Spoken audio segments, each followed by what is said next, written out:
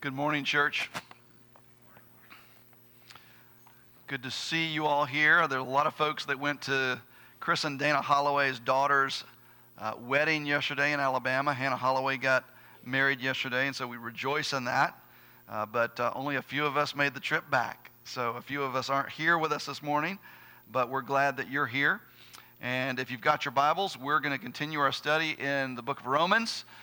So turn with me, if you will, to Romans chapter 15.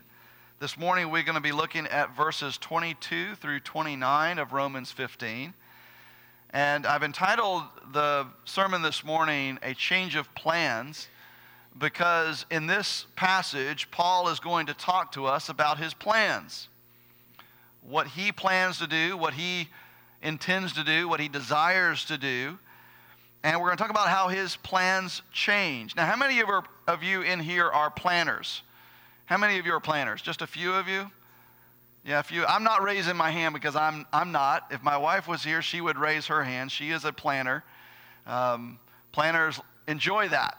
But the reality is, even though we all might not enjoy like to-do lists and project lists and getting out calendars and working through that, some of us don't always get a thrill out of that.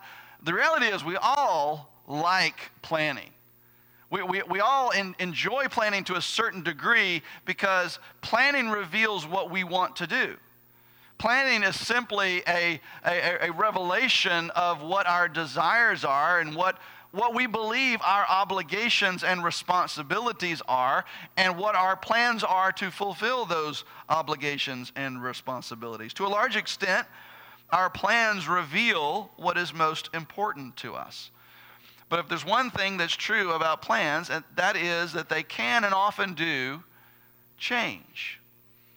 Plans sometimes change, and we'll see here this morning that Paul's plans get changed. And so we're going to learn a lesson this morning from Paul's plans and how his plans get changed that might help us with our perspective about our plans. Because we know our plans sometimes change, not according to our plan. So this morning we're going to learn from the Apostle Paul's approach to that to see how we should have a perspective about our plans when they do change. And so follow along in your copy of the scriptures as I read from Romans 15, verses 22 through 29. This is the word of God. This is the reason why I have so often been hindered from coming to you. But now, since I no longer have any room for work in these regions, and since I have longed for many years to come to you, I hope to see you in passing as I go to Spain, and to be helped on my journey there by you, once I have enjoyed your company for a while. At present, however, I am going to Jerusalem, bringing aid to the saints. For Macedonia and Achaia have been pleased to make some contribution to the poor among the saints at Jerusalem, for they were pleased to do so, and indeed they owe it to them. For if the Gentiles have come to share in their spiritual blessings, they ought also to be of service to them in material blessings.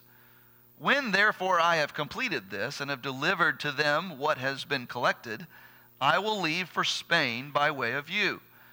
I know that when I come to you, I will come in the fullness of the blessing of Christ. Let's pray. God, we thank you so much for your word.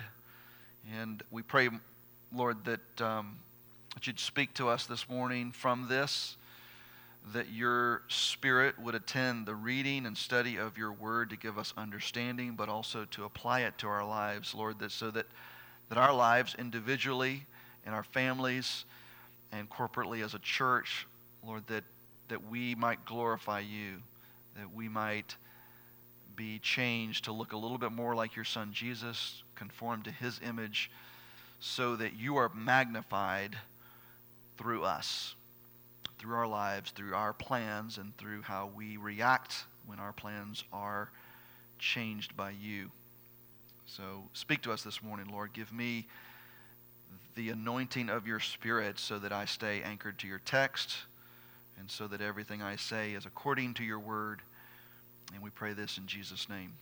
Amen. So we're going to see from Paul's experience and his plans and how his plans get changed in this passage.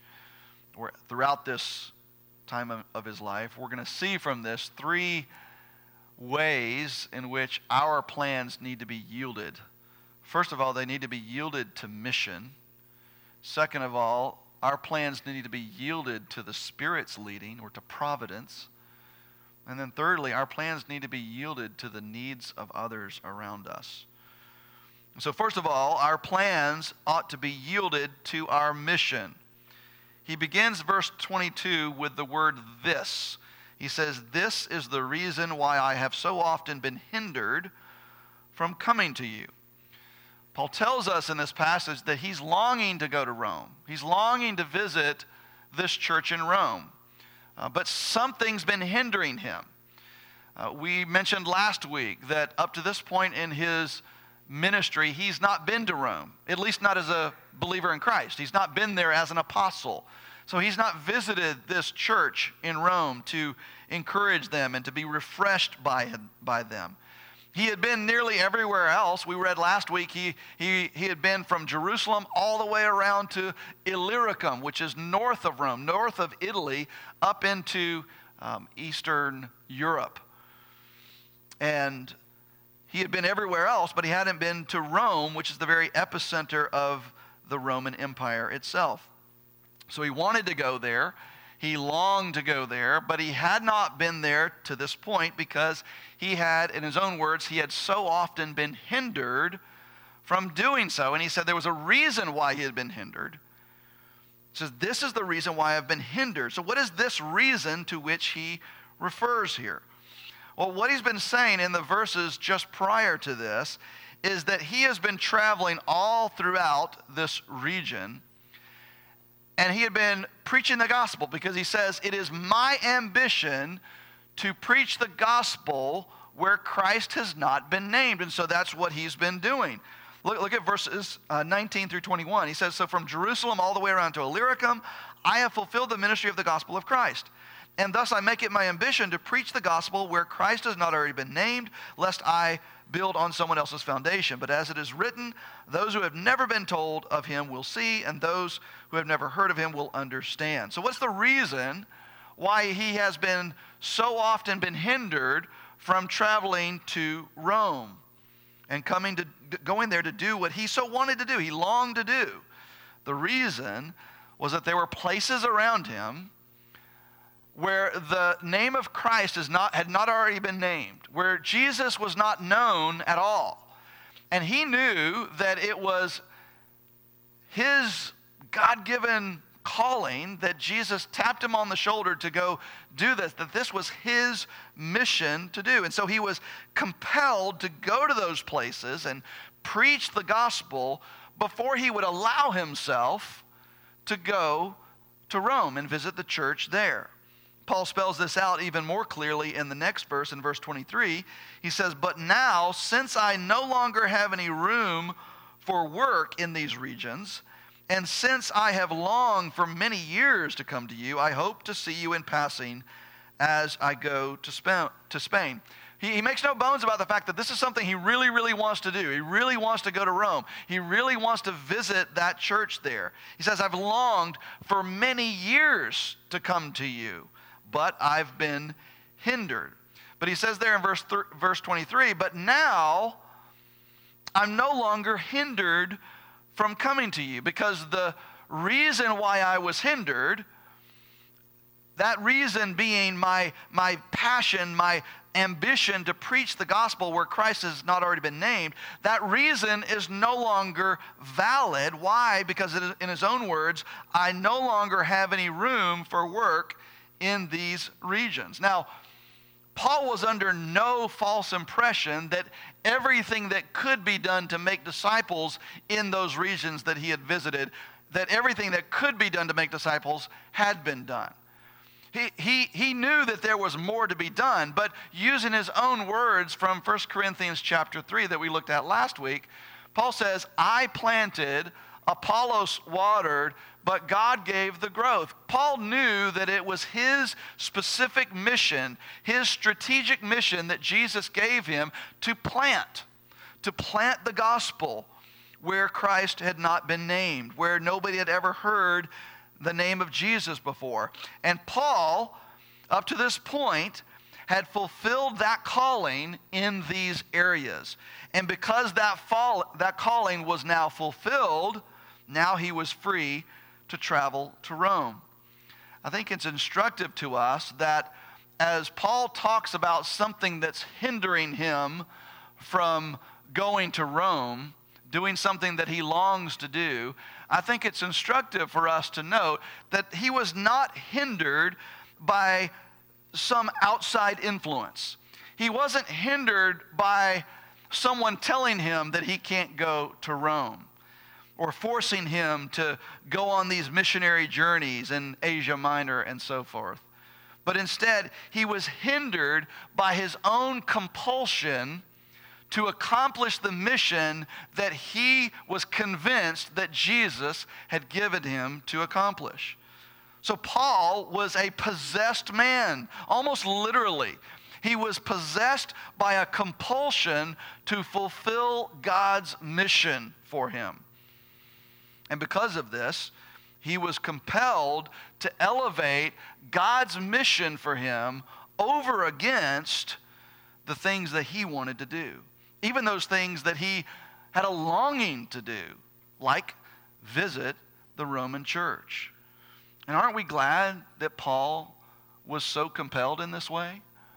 Certainly the churches that he planted on his missionary journeys were thankful that Paul had this compulsion to accomplish the mission that Jesus had given to him.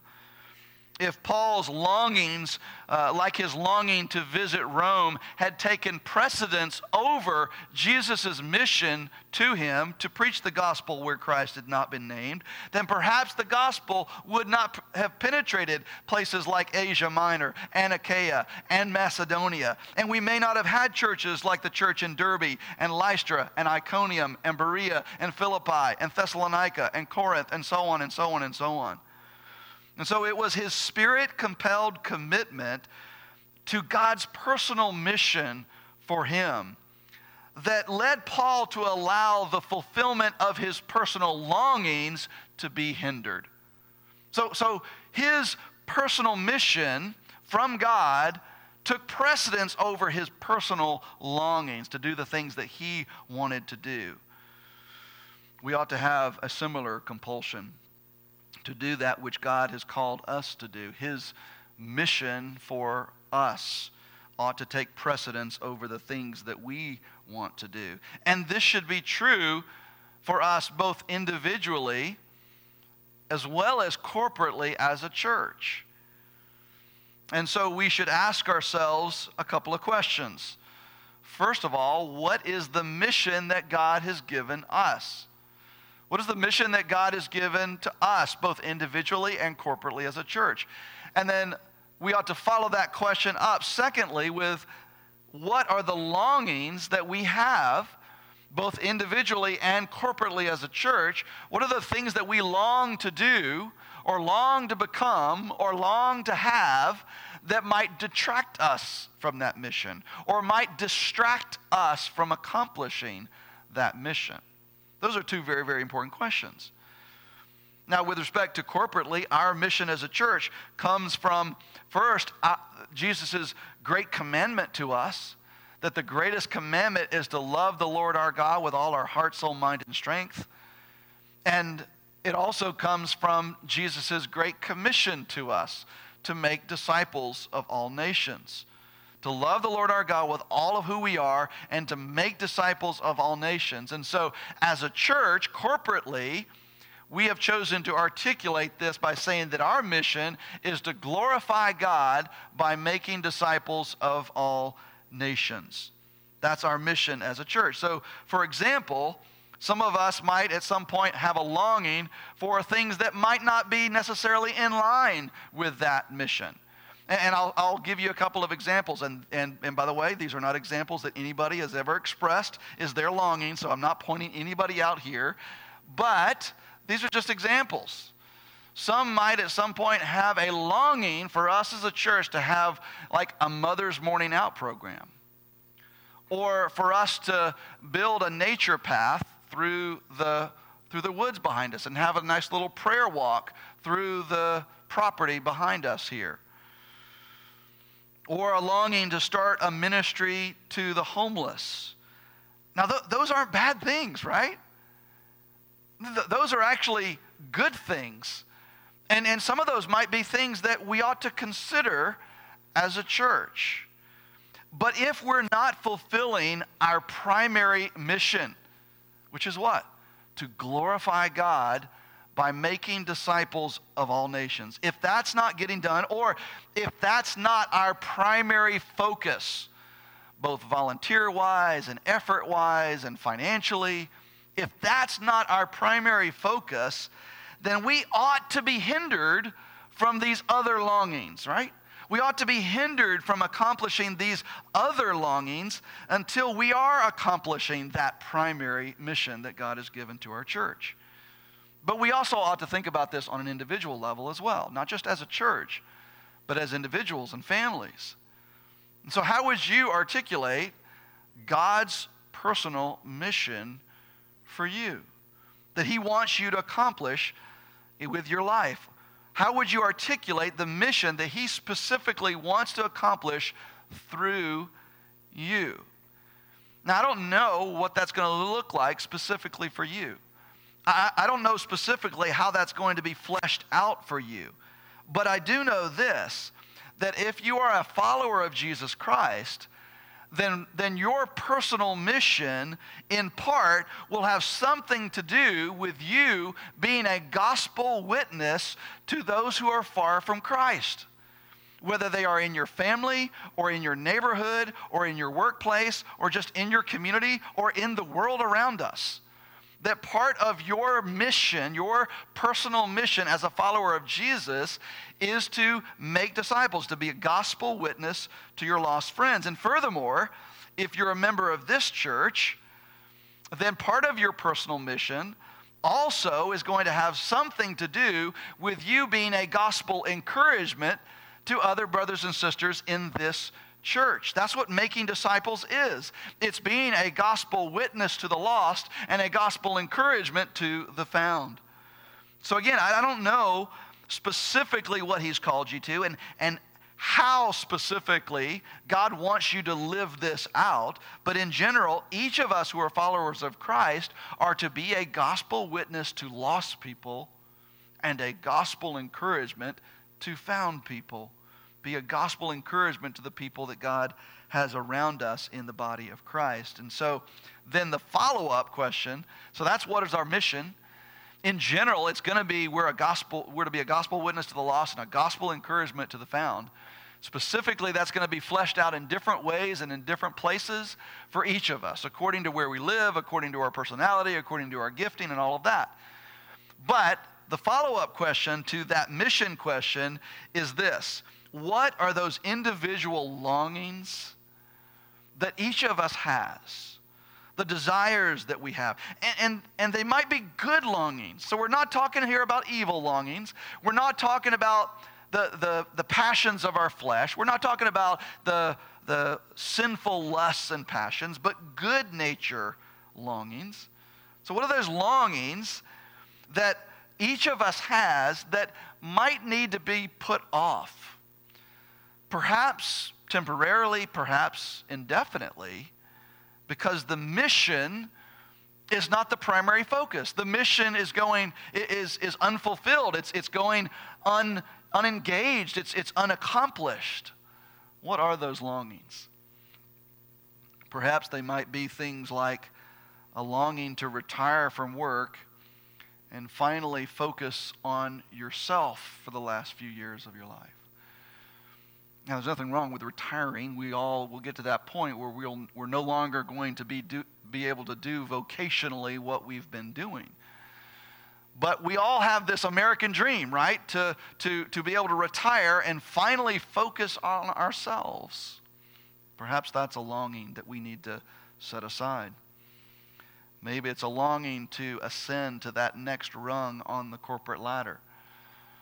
Maybe it's a longing that we have to make enough money to sell our 2,000 square foot home in order to buy a 3,000 square foot home. Or a longing to have a different kind of car. Or a longing, like for me and my fellow introverted recluses like me, a longing to just retreat to our homes and not engage with the lost world around us. And that one might not be so much of a good-natured longing, but you get what I mean. We could go on, right? The possibilities are endless of what these longings might be. That they might be good longings, but do they fit with the mission that God has given to us? And are we engaged in that mission? Is that primary in our life? As we look at our calendar, as we look at our pocketbook, as we look at what we're focusing on, are we focusing on God's mission for us? Or are we focusing on accomplishing these other longings? And so I would encourage you to ask those two questions of one another sometime this week. Find somebody else in the body of Christ, maybe some in your base group. A lot of our base groups aren't meeting today because we're starting Serve Decula this week and meeting after church today. But maybe it's somebody that's not in your base group. But have a conversation about those two questions. First of all, what do you think is God's mission for you? How do you think specifically and strategically God is calling you to be a gospel witness to the lost and a gospel encouragement to the found? How is that being fleshed out in your life? And then secondly, what are those longings that have the potential to distract you from accomplishing that mission and engaging in that mission? I think that would be a very fruitful conversation for us to have with one another. But the question is, are we willing to be hindered from accomplishing those longings? Are we willing to be hindered from that? Because we are compelled to be actively engaged in accomplishing the mission that God has given to us. Paul put it this way in 1 Corinthians 9, verse 16. He says, "For if I preach the gospel, that gives me no ground for boasting, for necessity is laid upon me." He saw this this was necessary for him. This preaching of the gospel, this taking the gospel where Christ had not been named. He saw that as this was necessary. These other longings, they might not be necessary, but this is necessary. In fact, he ended that verse with this, and this is powerful. He says, "Woe to me if I do not preach the gospel." Woe to me. That word woe means it's a pronouncement of curse. Cursed am I if I don't preach, if I don't do what God has called me to do. Paul believed that if he didn't preach the gospel, that is, that if he didn't live a life pursuing the accomplishment of the mission that he was convinced Jesus had given him, then his life, his experience of walking through life, he says would be a cursed life. So much so that he pronounced curse on himself. We could say that Paul intends to mean this, that if he were to devote himself to these lesser longings, like going to visit his friends in Rome, going to visit that church where he knew he'd be refreshed by them, that if he were to devote himself to those longings and not allow those longings to be hindered by something like a mission from God, then he would consider that kind of life to be a cursed life. And so a life devoted to mission for Paul was not some sort of obligation that he begrudged or that he resented. In fact, listen to his words back from Romans chapter 1, verses 14 and 15. He says, I'm under obligation both to Greeks and to barbarians, both to the wise and to the foolish. So he did believe that this was an obligation of his.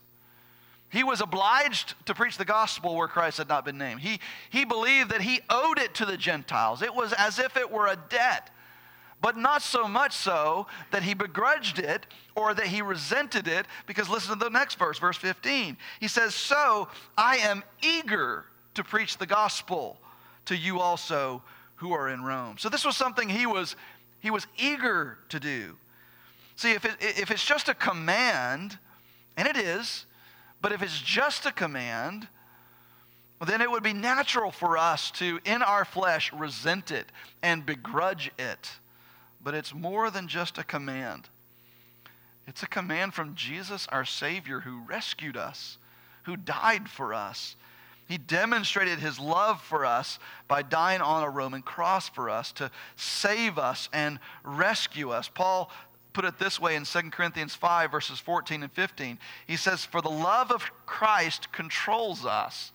And some translations put that, the love of Christ compels us. He's talking here about accomplishing his mission, moving forward in this gospel ministry. And he says, the love of Christ compels us to do this. Why are we doing this? Because the love of Jesus displayed on a cross, it controls us. It compels us. He goes on to say, because we have concluded this, that one has died for all. Therefore, all have died. And he died for all, that those who live might no longer live for themselves. In other words, that they might no longer live to fulfill all of the longings of their heart, that they might no longer live for themselves, but for him who for their sake died and was raised. The love of Christ controlled him and compelled him. And so we should reflectively ask ourselves, does the love of Christ control us? Does the love of Christ displayed on the cross compel you to mission? Listen, if engaging in the mission that God has given to you is not something that you're being particularly faithful with right now, both gospel witness to the lost as well as gospel encouragement to the found, it's both and, not either or. But if making disciples and sharing the gospel with the lost is not something that you're being particularly faithful with right now, then perhaps the answer is not just to consider this a command. That's part of the answer, because it is a command. We're told to make disciples of all nations. That's a command that's given to every follower of Jesus. So it is a command. But I think part of it, and so that the love of Christ would compel us and control us, I think part of the answer, if we find ourselves not being particularly faithful to gospel witness, is to recall the grace and mercy and love of Christ displayed on the cross as he voluntarily gave up his life for sinners like us. And so when we step out into this week that we call Serve Decula, where we are intentionally setting aside a week to serve the lost in our community, the people around us, the community in which God has placed us, we will be tired as you go out today and you walk neighborhoods and put door hangers out and talk to folks in the hot weather. It's going to be tiring. We will be weep, and we might have a longing to just go to QT and get a cold drink, or we might have a longing to go home and just sit in the air conditioning. But when we feel that, we should remember Christ. We should remember what he did for us. As we're serving throughout the week, and we could be doing other things, we should recall the cross of Jesus and what he endured on our behalf. And we should recall the grace and mercy displayed for us in his sacrifice. And that should compel us.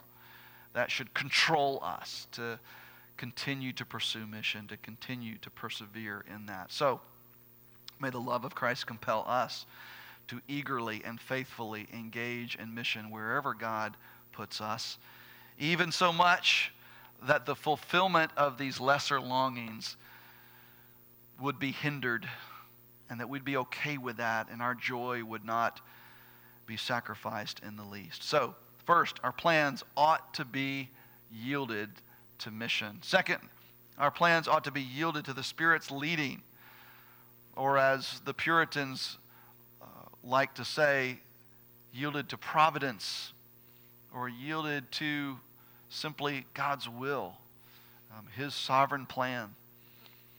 He says in verse 22, this is the reason why I've so often been hindered from coming to you. And we said that this that hindered him from coming to them was his compulsion to preach the gospel, his mission. But something else hindered Paul's plans, but we don't see it in this passage. All we see in this passage are his plans, what his plans are, what he intends to do. So what are his plans? Look at the rest of this passage. He says, I hope to see you in passing as I go to Spain, and to be helped on my journey there by you once I have enjoyed your company for a while. At present, however, I'm going to Jerusalem bringing aid to the saints, for Macedonia and Achaia have been pleased to make some contribution for the poor among the saints at Jerusalem, for they were pleased to do it, and indeed they owe it to them. For if the Gentiles have come to share in their spiritual blessings, they ought also to be of service to them in material blessings. When therefore, and here's the language of planning again, when therefore I have completed this and have delivered to them what has been collected, I will leave for Spain by way of you. I know that when I come to you, I will come in the fullness of the blessing of Christ. So Paul tells us here what his plans are, what he hopes to do. So as he's writing this letter, sitting in Corinth, he's writing this letter to the Roman church. He's got his day timer out. He's got his Google Calendar pulled up. He's got his project management software set out in front of him, and he's laying out his plans. He's got his next few months planned out, just like many planners in here do as well. So he's going to wrap things up in Corinth there. Then he's going to head back to Jerusalem. He's going to deliver this financial aid package to the poor in Jerusalem. And then he's going to set out for Spain. He's going to go off to Spain, the furthest reaches of the Roman Empire. And on the way to Spain, he plans to have a layover in Rome, and he's going to spend this wonderful, joyful time of fellowship with them in Rome. So those are his plans. But what really happened? Well, what really happened is documented for us in the book of Acts. The book of Acts is a different kind of biblical genre of literature than the book of Romans. The book of Romans is a theological letter from the Apostle Paul to a church, in this case, the Church of Rome. Whereas the book of Acts is a historical narrative of what actually occurred. It's Dr. Luke writing in the past tense. This is what happened. These are the acts of the apostles as the early church was planted throughout that area. So what actually happened? We find this narrative in the last 9 chapters of the book of Acts. So it's a huge section of the book of Acts. Chapters 20 through 28 detail exactly what happened in Paul's life after he wrote this part of his letter to the Romans as he's sitting in Corinth writing out these plans of what the next few months were. Those last 9 chapters detail exactly what did happen. So what happened? Well, he did wrap things up in Corinth, and he began his journey back to Rome, but he didn't go directly there. He had several stops along the way, stops in places like Troas and Miletus and others, but he eventually got back to Jerusalem. But within a couple of weeks of returning to Jerusalem, he was arrested. That didn't show up in his day timer. He was arrested, he was bound in chains, and he was thrown in prison. That was nowhere on his Google Calendar whatsoever. And then he endured a succession of no less than 4 trials while he's in Jerusalem, none of which brought his situation to a resolution, and none of which were in his plans at all. He was first tried before the Jewish leaders, the Jewish council, the chief priests and scribes, and then they took him to Felix, who was the governor of Judea, and then Felix retired. He was succeeded by Festus, and so now you got to have a trial before Festus, and so he met before Festus, and then he was brought before King Agrippa, and nothing ever happened. And then finally, after his trial before King Agrippa, he was finally taken back to Rome. But he was taken back to Rome in chains, not as he planned. But it gets better, because on his way back to Rome, he's on this ship, and there's this huge storm in the middle of the Mediterranean Sea. Not in his plans. The ship gets shipwrecked. Not in his plans. He gets marooned on the island of Malta for weeks. Not in his plans. And then they borrow another ship and they complete the journey back to Rome. But Paul is in chains and under house arrest. And none of this was a part of what he planned out for his life and ministry. And he's trying to serve Jesus, right? But you know whose planner it was on?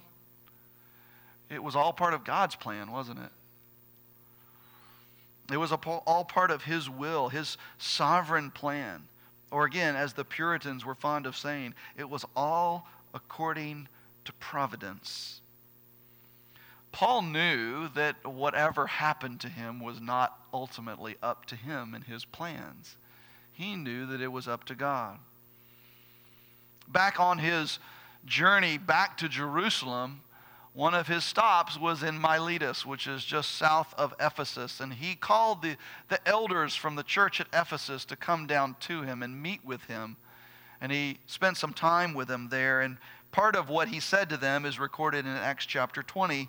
And in verse 22, he says, "And now, behold, I am going to Jerusalem, constrained by the Spirit." That word constrained literally means bound, as if in chains.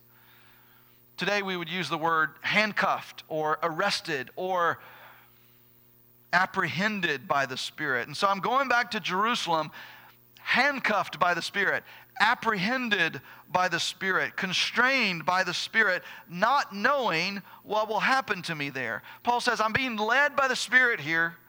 I'm just being led by Him. I'm detained by the Spirit of God. I can't but go where He leads me. But when I get there, I don't know what will happen to me. Now, I think if we were to go back and actually interview Paul there, knowing what was going on in Jerusalem and knowing what life was like for believers in Jesus in Jerusalem during this time, I think Paul probably had a suspicion of what might possibly could have happened to him when he returned to Jerusalem. This was true, and he continued to not be deterred from continuing on his mission, even though he had the suspicion of suffering. And this is true even when his suspicion of suffering was made even more acute and elevated sharply when his traveling companions warned him about going back to Jerusalem. When they finally reached the eastern shore of the Mediterranean, because they came in north of Jerusalem in northern Judea, Tyre and Sidon and down in Caesarea, as they made their way back there, the traveling companions of the Apostle Paul warned him about not going to Jerusalem. And he continued to be not deterred from going. And then this prophet showed up to him and made a prophecy to him. And that's recorded in Acts chapter 21. Listen to verses 10 through 14. Dr. Luke writes, "While we were staying for many days there in that area, a prophet named Agabus came down from Judea, and coming to us, he took Paul's belt and bound his own hands and feet." So he took Paul's belt off. That was a little awkward. But he took his belt and he bound his feet and his hands with his own belt. And then he said this, "Thus says the Holy Spirit, this is how the Jews in Jerusalem will bind the man who owns this belt." And whose belt is it? It's Paul's. This is how the Jews in Jerusalem will bind the man who owns this belt and deliver him into the hands of the Gentiles. So Agabus is a prophet from God. He says, "Thus saith the Lord." This is what's going to happen to you, Paul. And so when we heard this, the traveling companions of Paul, when they heard this, they said, we and the people there urged him not to go up to Jerusalem. How does Paul answer them? Verse 13, "Then Paul answered, 'What are you doing, weeping and breaking my heart? For I am ready not only to be imprisoned, but even to die in Jerusalem for the name of the Lord Jesus.' And since he would not be persuaded from not going to Jerusalem, we ceased trying. We ceased trying to hinder him from that. And we said, 'Let the will of the Lord be done.'" So Paul had his plans, and they didn't include being arrested. His plans did not include being tried before the chief priests and Felix and Festus and King Agrippa. He had death threats on him when he was in Jerusalem, narrowly escaping, only by appealing to Caesar and saying, "I'm a Roman citizen, I should go back to Rome and be tried before Caesar." None of this was in his plans. Being shipwrecked. Paul had his plans, but his plans were yielded to the Spirit's leading. They were yielded to providence. They were yielded to God's sovereign will in his life. Even when God's sovereign will might even mean suffering and persecution for him. Back in Acts chapter 16, Paul talks about how he had plans to go north and preach the gospel up in Asia. But the Lord had different plans. I want to read from a passage out of Acts chapter 16. I want you to listen to the clear leading of the Spirit of God in Paul's life. And that his plans were always yielded to the Spirit. It says, beginning in verse 6, they went through the region of Phrygia and Galatia, having been forbidden by the Holy Spirit to speak the word in Asia. What did that look like? I don't know. I don't know if it was audible from the Holy Spirit or if it's just through circumstances. It was made clear that route was forbidden to them. It was forbidden by the Holy Spirit from speaking the word in Asia. And when they came to Mysia, they attempted to go into Bithynia, but the Spirit of Jesus did not allow them. So passing by Mysia, so his plans get changed, they go down to Troas. And a vision appeared to Paul. So here's the Lord saying something again. A vision appeared to Paul in the night, and the vision was this. A man of Macedonia was standing there urging him and saying, come over to Macedonia and help us. And when Paul had seen the vision, immediately we sought to go on into Macedonia, concluding that God had called us to preach the gospel to them. This is known by scholars as the Macedonian call, the call to bring the gospel to Macedonia, which is where we find Philippi and Berea and Thessalonica and on down into Corinth. And so his plans were by necessity yielded to the Holy Spirit at every step. The question is, are yours? Are your plans yielded to the Holy Spirit? Are our plans yielded to the Holy Spirit? It's really an odd question to ask because in reality, God's plans will never be thwarted. His will never not be accomplished. And if our plans don't align with his plans, whose plans do you think will win out? Not ours, but his. It is God's will that will be done. His plan will always be accomplished. So it's not as though our plans wouldn't ultimately be yielded to the Spirit anyway.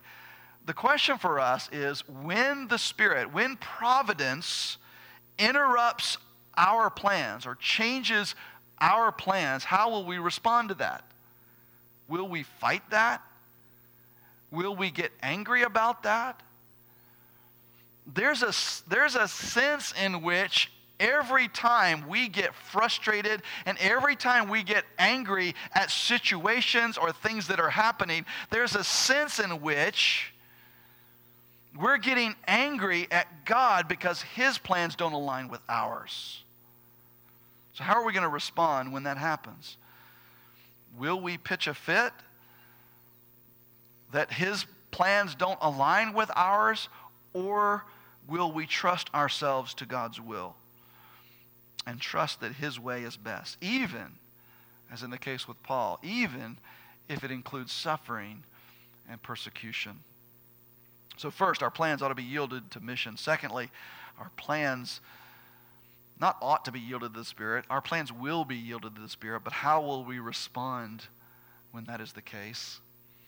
But thirdly, our plans ought to be yielded to the needs of others. Paul writes in this passage we've read about this aid package that he's bringing back to Jerusalem. And this is financial aid. This is a financial contribution that he's collecting and he's bringing back. And he's bringing it back to the poor, those who are in need in Jerusalem. And he says specifically to the saints who are in Jerusalem. So this is intended specifically and primarily for the church in Jerusalem. But why is Paul taking up this collection and bringing this financial assistance to the saints in Jerusalem? What was the condition of the saints in Jerusalem? What was life like for them? Why were they in such poverty? So there's two reasons why Paul took this collection and took it back to Jerusalem. One is economic and one is theological. And Paul lays them both out for us in this passage. First, there's an economic reason. There were lots of poor in Jerusalem during this time. So there's a very acute need to help the poor who were there. There was political instability, as we mentioned. There was Felix, and then there was Festus, and there was all kinds of political unrest, and there was all kinds of economic ramifications for that. Plus, there was just general economic depression during this time. Scholars point out that there was a severe famine in Judea during this time, and so there were a lot of poor. There were a lot of people who had some very real, tangible, material needs in Judea and in Jerusalem during this time. And so they had the need to meet that. But in addition to that, the Christians who were in Jerusalem had an even more acute need economically. As is the case today in many Muslim-dominated countries or communities, as is often the case, those who profess faith in Christ are often at least ostracized from the marketplace.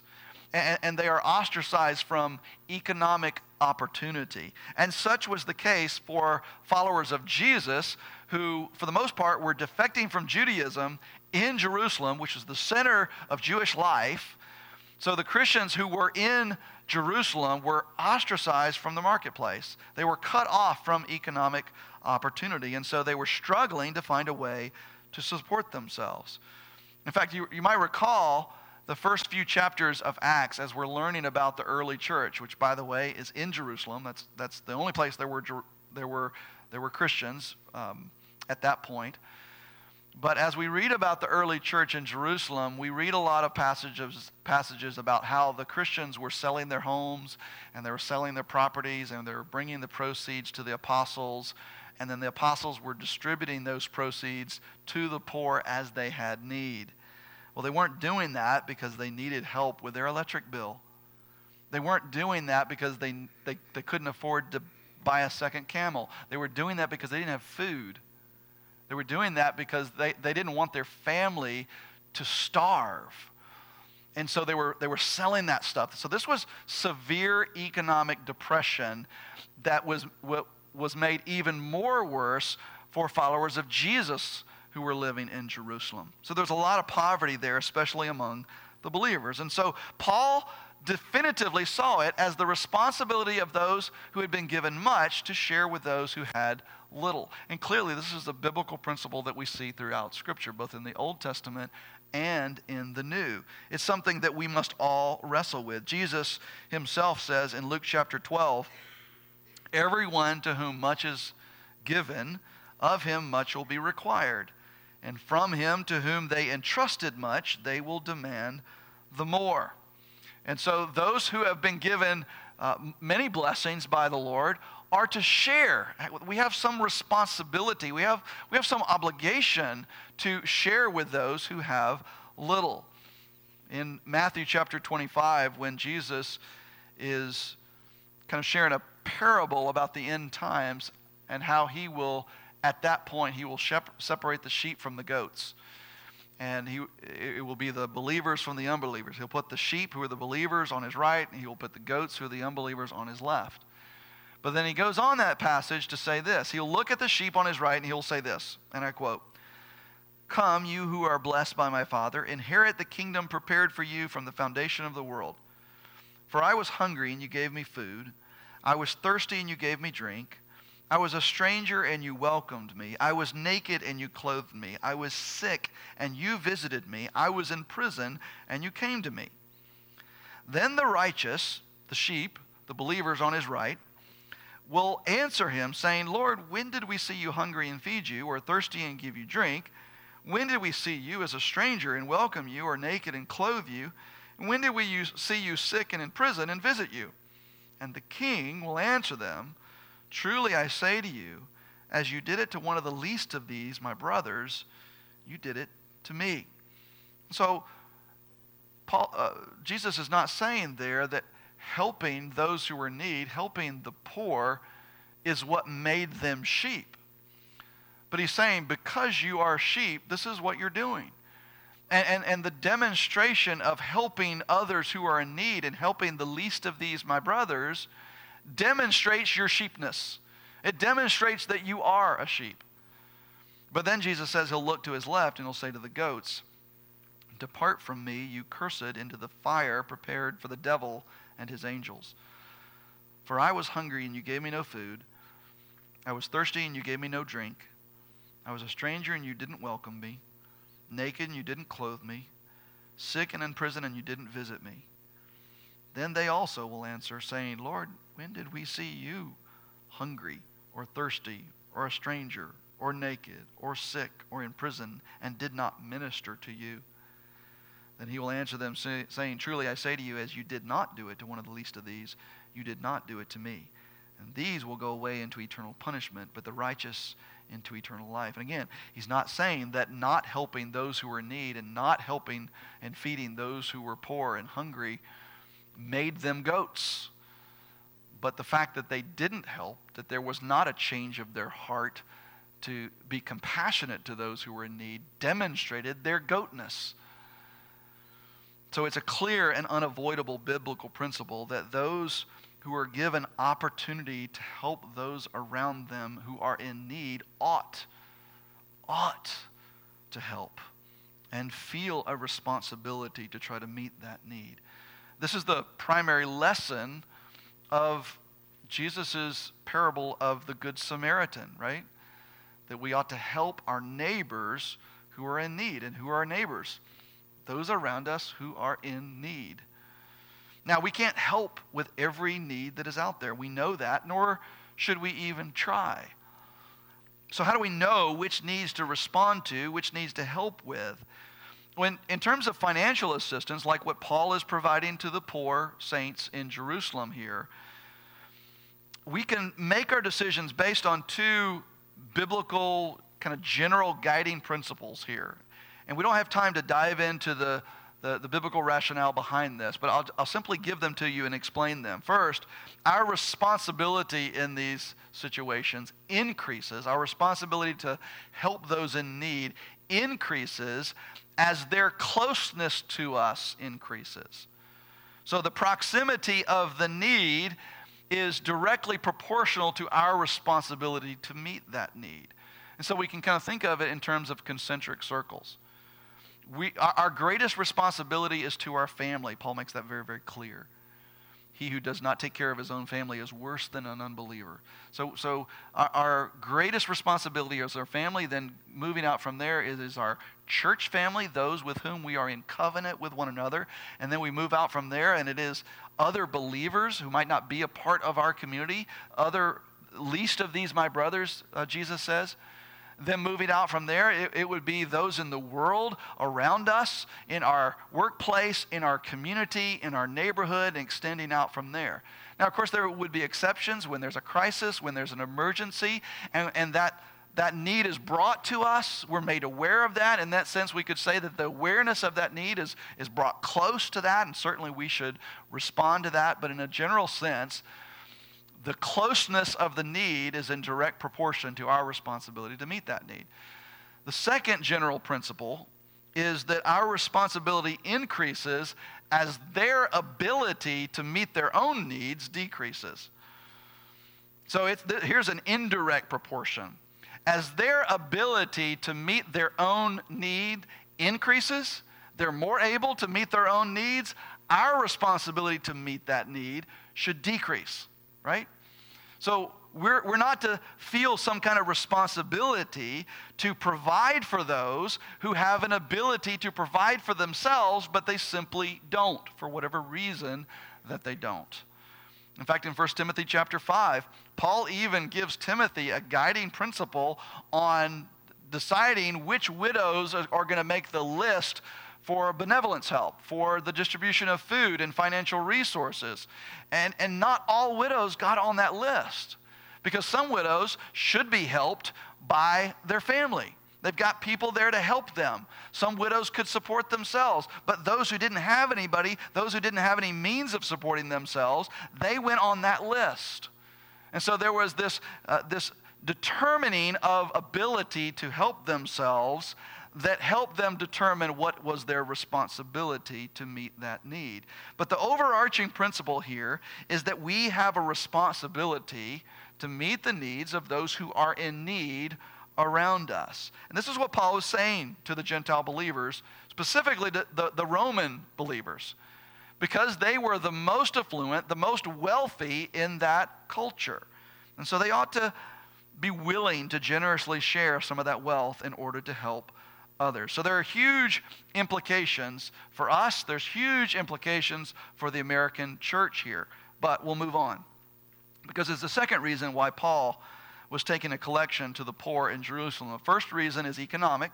There were poor there. The believers in Christ were in dire need, and the Gentile believers throughout Macedonia, throughout Achaia, were not in that kind of dire need. They had the ability to help, and so Paul said, you got a responsibility to help. But secondly, there's a theological reason.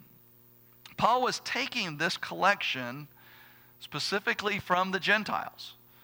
He was collecting this offering from Gentile believers and taking it to Jewish believers. Look at verses 25 and 26. He says, at present, however, I'm going to Jerusalem to bring aid to the saints there, for Macedonia and Achaia have been pleased to make some contributions to the poor among the saints in Jerusalem. So he's collecting this from the Gentile believers in Macedonia and Achaia. These are primarily Gentile churches. And we remember last time we talked about how the word Gentile basically is a word that means non-Jew. It means ethnicity other than Jewish, other than an Israelite. And so these were primarily Gentile churches: Philippi, Berea, Thessalonica, Corinth, all throughout this area. So why was he collecting from Gentiles and bringing that offering to those who were primarily Jewish believers, those from a Jewish ethnicity who have recognized Jesus as the Messiah and come to faith, which is what almost exclusively, certainly primarily, the Jerusalem church was filled with? Why was he taking from the Gentiles and collecting this collection from them and bringing it to the Jewish church in Jerusalem? And I think, one, we can again say it's economic. Well, they weren't in the famine, and they were, and so he was doing that. But there's another reason, and he addresses it in this passage. Look at verse 27. It says, for they were pleased to do it, and indeed they owe it to them. And so note that. They were pleased to do it, and they owed it to them. So it was both a delight and a debt. And we ought not to fall into the lie that those two things can be mutually exclusive. That if we have a debt that we are obliged to fulfill, that it can't also be a delight to us. They were pleased to do this, but it was also their responsibility. It was a debt that they had, but he tells us why in the remainder of verse 27. For if the Gentiles have come to share in their spiritual blessings, they ought also to be of service to them in material blessings. Now, this is going to take us back to Romans chapter 11 and all that Paul was telling us in that particular chapter, where he was laboring to impress upon this Gentile church in Rome that they, the Gentiles, the non-Jews, those whom he called at that point who were from a wild olive branch, that they had been, by the grace of God, grafted into a cultivated olive vine. And that is the olive vine of Israel, the chosen people of God. And we were talking about this when we looked at that chapter, how we, as primarily Gentiles, Gentile believers today, we have been grafted in to a Jewish family, if you will. We have been grafted into a Jewish faith. And in so doing, Gentile believers, as Paul says here in verse 27, have come to share in their, Israel's, the chosen peoples, we have come to share in their blessings.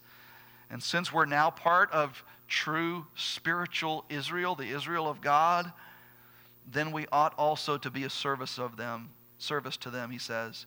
Service to the Jewish believers, the completed Jews who have come to faith in Jesus as the Messiah. that we ought to also be of service to them, as he says, in material blessings. So there's a couple of things that I see here, maybe three things that I see here that have application to us today. First of all, they saw that they had a spiritual indebtedness to the saints in Jerusalem. That they had an indebtedness to the founding church in Jerusalem that prompted this offering.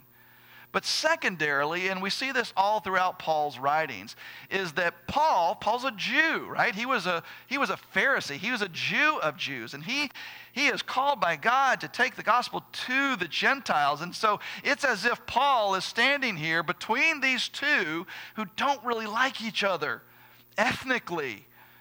And he's saying, listen, we should come together. And he's using this offering from the Gentiles as a sense of a peace offering to the Jews who are in Jerusalem, bringing unity to the body of Christ. And so there's a sense of spiritual indebtedness to those from whom we originate. Secondly, there's a sense in which this brings unity to the body of Christ, that there's no more, in the gospel, there's no longer Jew or Gentile, for we are all one in Christ, he says. But I think also there's a sense in which, and I could be wrong, but I think there's a sense in which this helps Paul in his desire, in his heart, to see Jews come to faith in Jesus Christ. Let me read back from Romans chapter 11, something we covered several months ago, verses 13 through 14. Paul says this. He says, "Now I'm speaking to you Gentiles, inasmuch then as I am an apostle to the Gentiles, I magnify my ministry. I magnify my ministry in order somehow to make my fellow Jews jealous. Jealous of what? He told us earlier in verse 11. So I asked, did they stumble in order that they might fall? By no means. Rather, through their trespass, salvation has come to the Gentiles so as to make Israel jealous. Jealous of what? Jealous of faith in Christ. Jealous of salvation through the Messiah. So he says there in verse 13, I'm speaking to you Gentiles, inasmuch then as I am an apostle to the Gentiles, I magnify my ministry in order somehow to make my fellow Jews jealous and to save some of them. For if their rejection means the reconciliation of the world, what will their acceptance mean but life from the dead?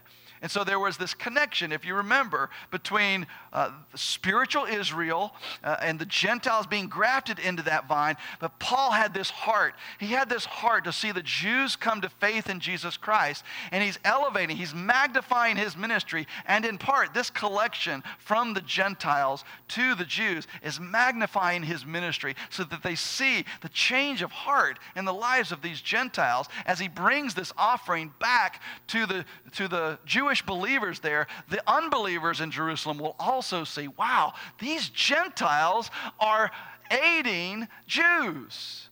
Something must have transformed their life. And so I think there's a sense in which, in the heart of Paul, as he takes this collection from the Gentiles to the Jewish believers in Jerusalem, that he has a heart to see some of his fellow countrymen come to faith in Christ because he sees the demonstration of a changed life in the lives of these Gentile believers who are now aiding the Jews in Jerusalem, something that would have been foreign to them at that time.